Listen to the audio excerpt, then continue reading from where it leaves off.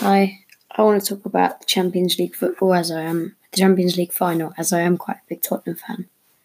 I am disgusted about what happened in the Champions League final.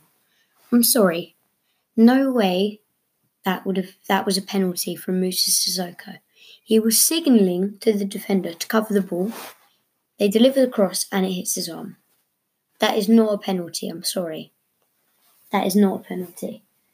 And no way did Tottenham deserve to lose that game. They were by far the better team. I mean, Liverpool absolutely fucking shit for the whole of the fucking game. Fucking win the final. It's not fair. That's all I'm going to say. I'm absolutely speechless. Look, we worked so fucking hard to get there.